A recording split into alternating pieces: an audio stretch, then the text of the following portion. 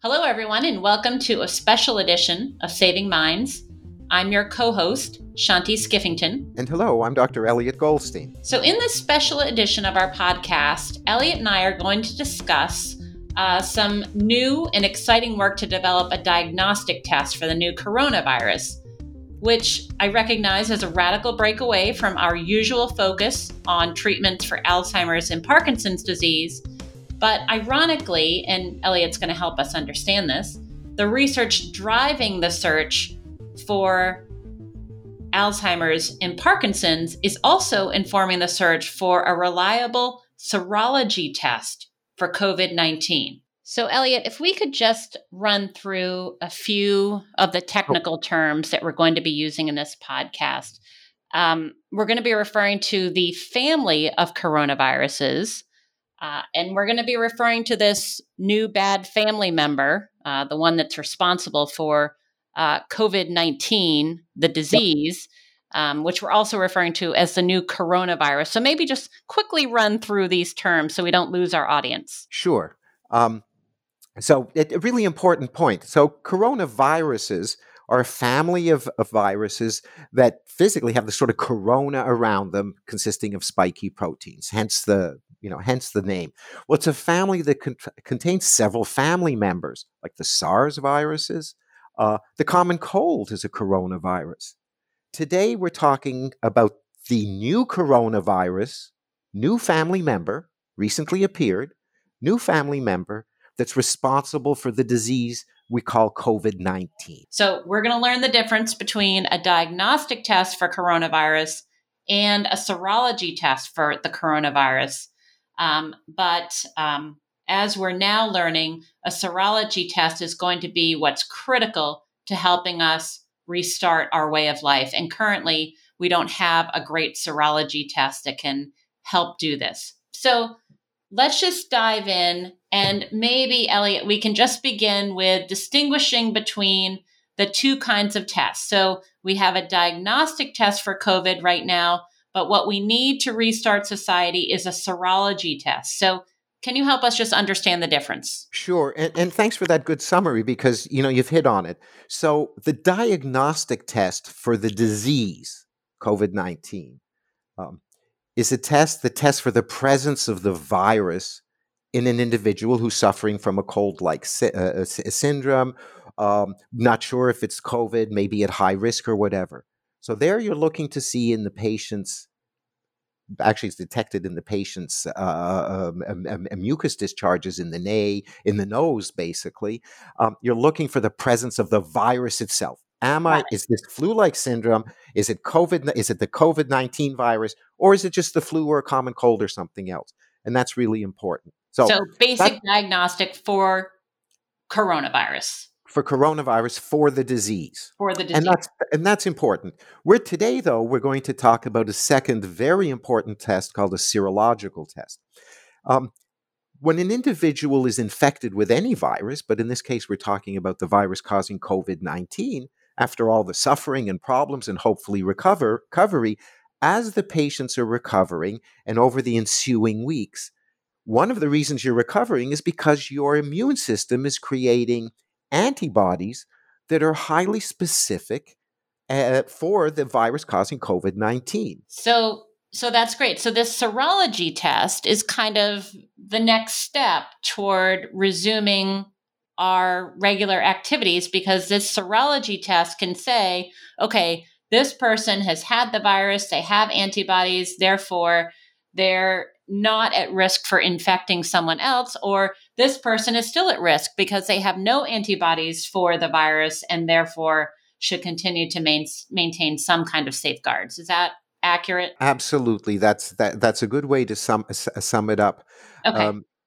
So now on to serology tests that are available. So I was just reading an article this morning, actually, where the former head of the CDC called the existing supply of serology tests junk and said that future tests, the majority of them will also be junk. Why is he saying this? Well, I think he's saying it because he's got a real concern about the quality of serological tests generally, and the quality of serological tests in this case. Why is that? It's really important, obviously, to be able to detect in your serological test the presence of antibodies. That's why it's also called an antibody test. Okay, you're testing for antibodies in the patient. It's really important to be able to very accurately and specifically identify the presence or absence of antibodies against the coronavirus. Why is that important? It's important because an individual, take a frontline care worker, for example, um, who's exposed often and repeatedly to the virus, if that individual, if we can, with our serological test, accurately determine whether that person has antibodies and then immunity or protected against COVID virus, two fundamental things emerge from that. Um, One, that individual is protected. So if he or she is on the front line treating patients or screening patients or is close to that setting, that person has very little, actually close to zero chance of contracting coronavirus responsible for COVID-19 again. They're protected, so they're safe. Secondly, they don't have virus in their body. They have antibodies neutralizing it. They also do not represent a risk of spreading it in the community or with their patients. So the real problem, getting back to answering your question, I apologize, Shanti, but that was important to say why it's so important. Well, the real issue is that the tests available so far really don't have the specificity needed. And that's a real problem. They Now that, cannot. oh, Yeah, sorry, go go ahead. ahead. Yeah. Well, I was just going back to that notion of specificity. That means these, they can't be specific for the actual new coronavirus. And that's because there is a family of coronaviruses out there. One being the common cold, that's a coronavirus. So tell me about this family of viruses and why it's important to be very selective for the coronavirus, the new coronavirus. Yeah. Bottom line, the question we want to answer is, has this patient been exposed to coronavirus? Do they have immunity against coronavirus and not another coronavirus? Here's the issue. It's been estimated by some experts that up to 50% of the general population has antibodies against the coronavirus causing the common cold. Most of Wow. us have that. We've all had common colds. That's fine. However, because that coronavirus is very similar, not identical, but very similar in structure and composition to the coronavirus causing COVID-19, your serological test must be able to distinguish between those the antibodies against those two types of virus. So let's take an individual, for example, in practical terms, how does that sort of flesh out? This real issue about cross-reactivity.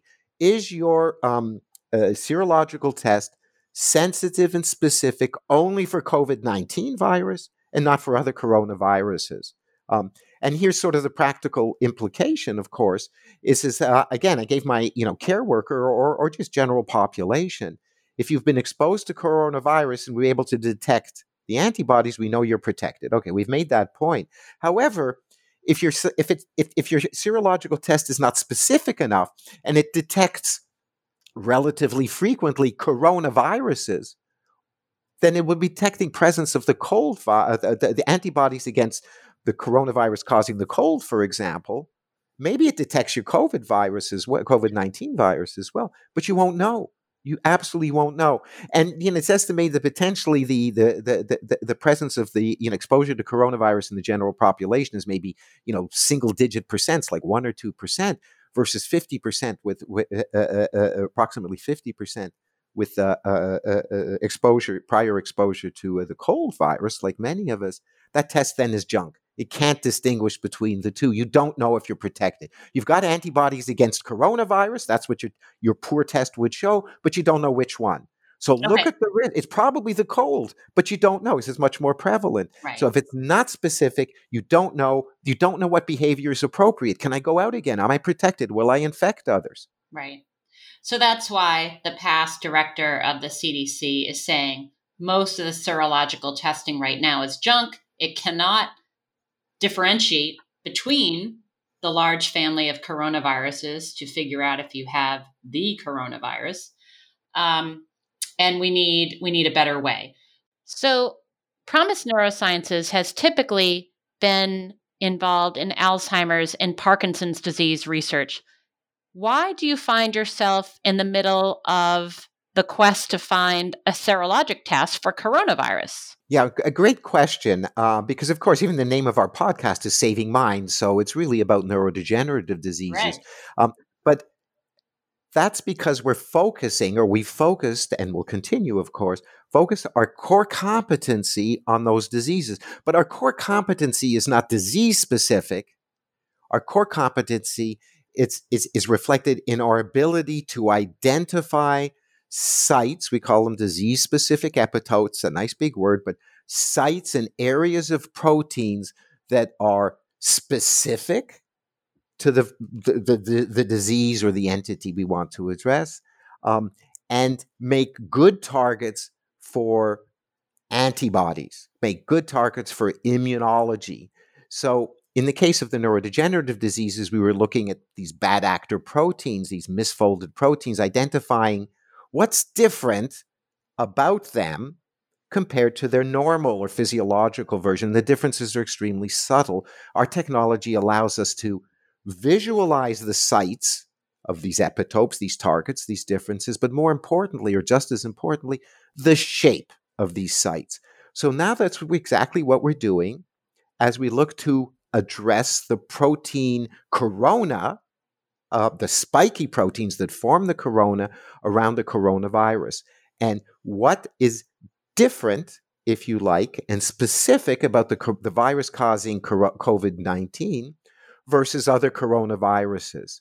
And we will identify the site and shape of these potential exciting targets and use them as the basis of a serological test. So interestingly, this is really addressing serological testing, identifying antibodies in patients who have developed antibodies specifically against this disease, is right in our wheelhouse because it's addressing protein issues, not specifically disease issues. Is that clear? It makes sense. So you're the protein guys. You Right. focus on selectively targeting the right part of proteins. And if I'm understanding correctly, it sounds like with this, I guess so-called next generation serology test, you will be able to target the right part of the protein halo around the new coronavirus. And therefore,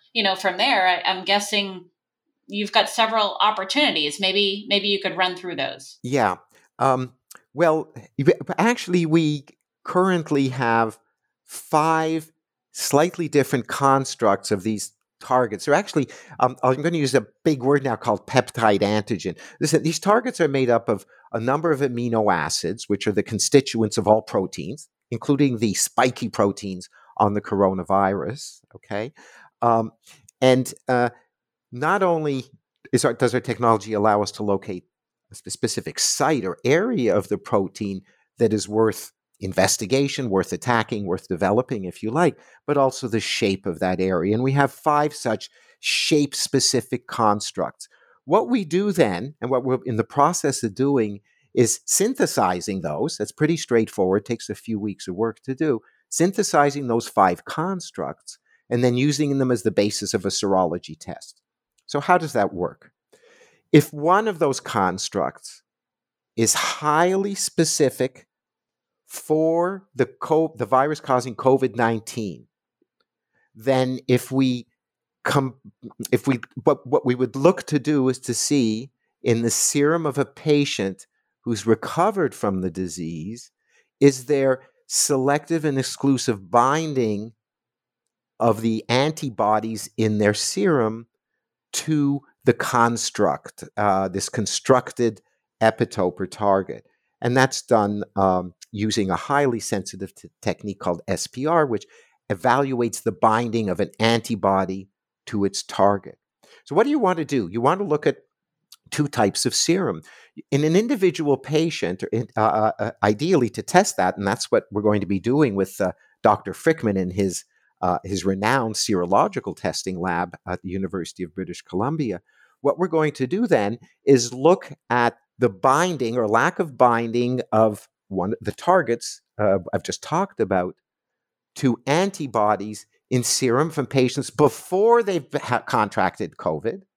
If there's any binding, and we know they haven't had COVID-19, if we see any binding in that setting, we know we're binding not to COVID-19 because they haven't been exposed, but to other coronaviruses. In other words, the test is not specific. Converse, so what we should see in the serum of an individual for whom we know has never had exposure to COVID-19, we should see no binding whatsoever if the target epitope, this peptide antigen, if you like, is specific, highly specific for the COVID-19 virus.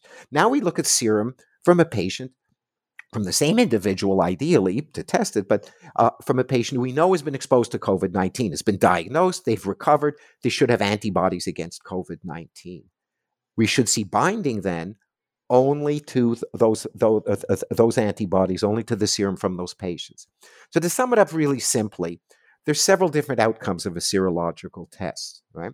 Your test could show binding to no binding at all. It just doesn't work. So there's three outcomes, right? Nothing at all, just doesn't work. Okay, try something else. Two, your test could show binding to serum that's never been exposed to COVID-19, in which case it's off target, if you like, right? It's showing binding to, say, a flu virus or another coronavirus. That's not what we want. And that, just to interrupt you, that's like the serological tests that are out there right now. Correct. They may detect COVID-19, but it's not specific enough. So You don't know, are you detecting COVID-19 virus or other coronaviruses? What's going on? And there's a high false positive, false negative rate. Yeah. So what you want to see is no binding to serum, whether we know there's been no exposure to COVID-19, and binding to serum as highly sensitive and specific binding to serum from patients who we know have recovered from COVID-19. If that's the case, now you have a test that's not junk. You have a test that's highly sensitive, but more importantly, specific for the virus causing COVID-19 with no cross-reactivity, no false positive signal that it's binding or detecting the the cold coronavirus, for example. Well, so we're at about, our time for our podcast today, but I think as all of our listeners, I'm sure can agree, this is very exciting, very hopeful.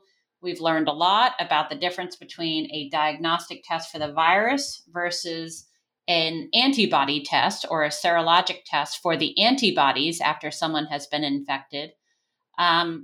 And we'll look forward to following this. And I'm sure we'll do some deep dives with Dr. Frykman as his research continues. Absolutely. I look forward to that. As you said, this is a developing story. I mean, so is the entire COVID-19 pandemic, if you like. It's a story that's not going away, that we need to address. And, we're excited at PROMIS and in collaboration with Dr. Frykman to play our part as a responsible biotechnology company with with unique technology to see how that may be applied. That's our role as it relates to COVID-19 and the pandemic. So look forward to further discussions. Thank you, Shanti. Thank you.